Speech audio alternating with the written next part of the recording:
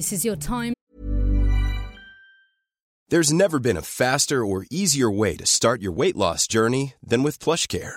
PlushCare accepts most insurance plans and gives you online access to board-certified physicians who can prescribe FDA-approved weight loss medications like Wegovy and Zepbound for those who qualify.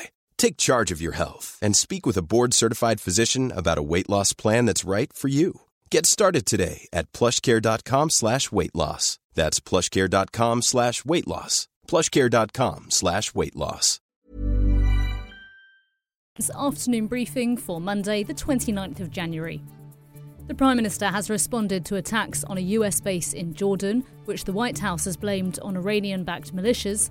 Iran has denied involvement. We are concerned and would urge Iran to continue to de-escalate tensions in the region. We absolutely condemn what has happened over the past couple of days. My thoughts are with all of those impacted, those who've lost their lives, their families, and those that are injured. We stand resolutely with our allies to bring stability and peace to the region, and that's what we'll continue to work towards.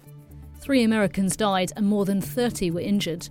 The Israeli Prime Minister has said the United Nations Relief and Works Agency for Palestinian refugees should not be involved in the future of Gaza, as staff members were involved in the 7th of October attacks. The UNRWA said at the weekend that members of staff were being investigated. The US has paused funding to the UN agency.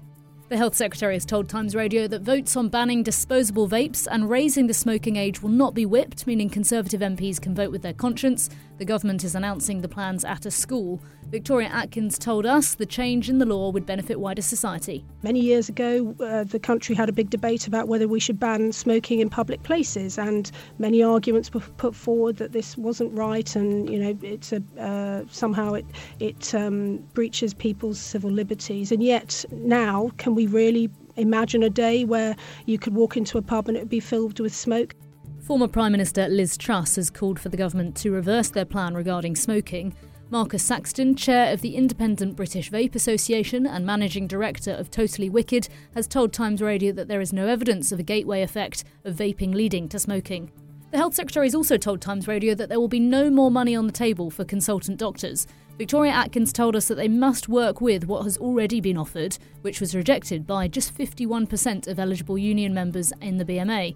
There are no consultant strikes planned, but the BMA says it is still in dispute and waiting for a better offer.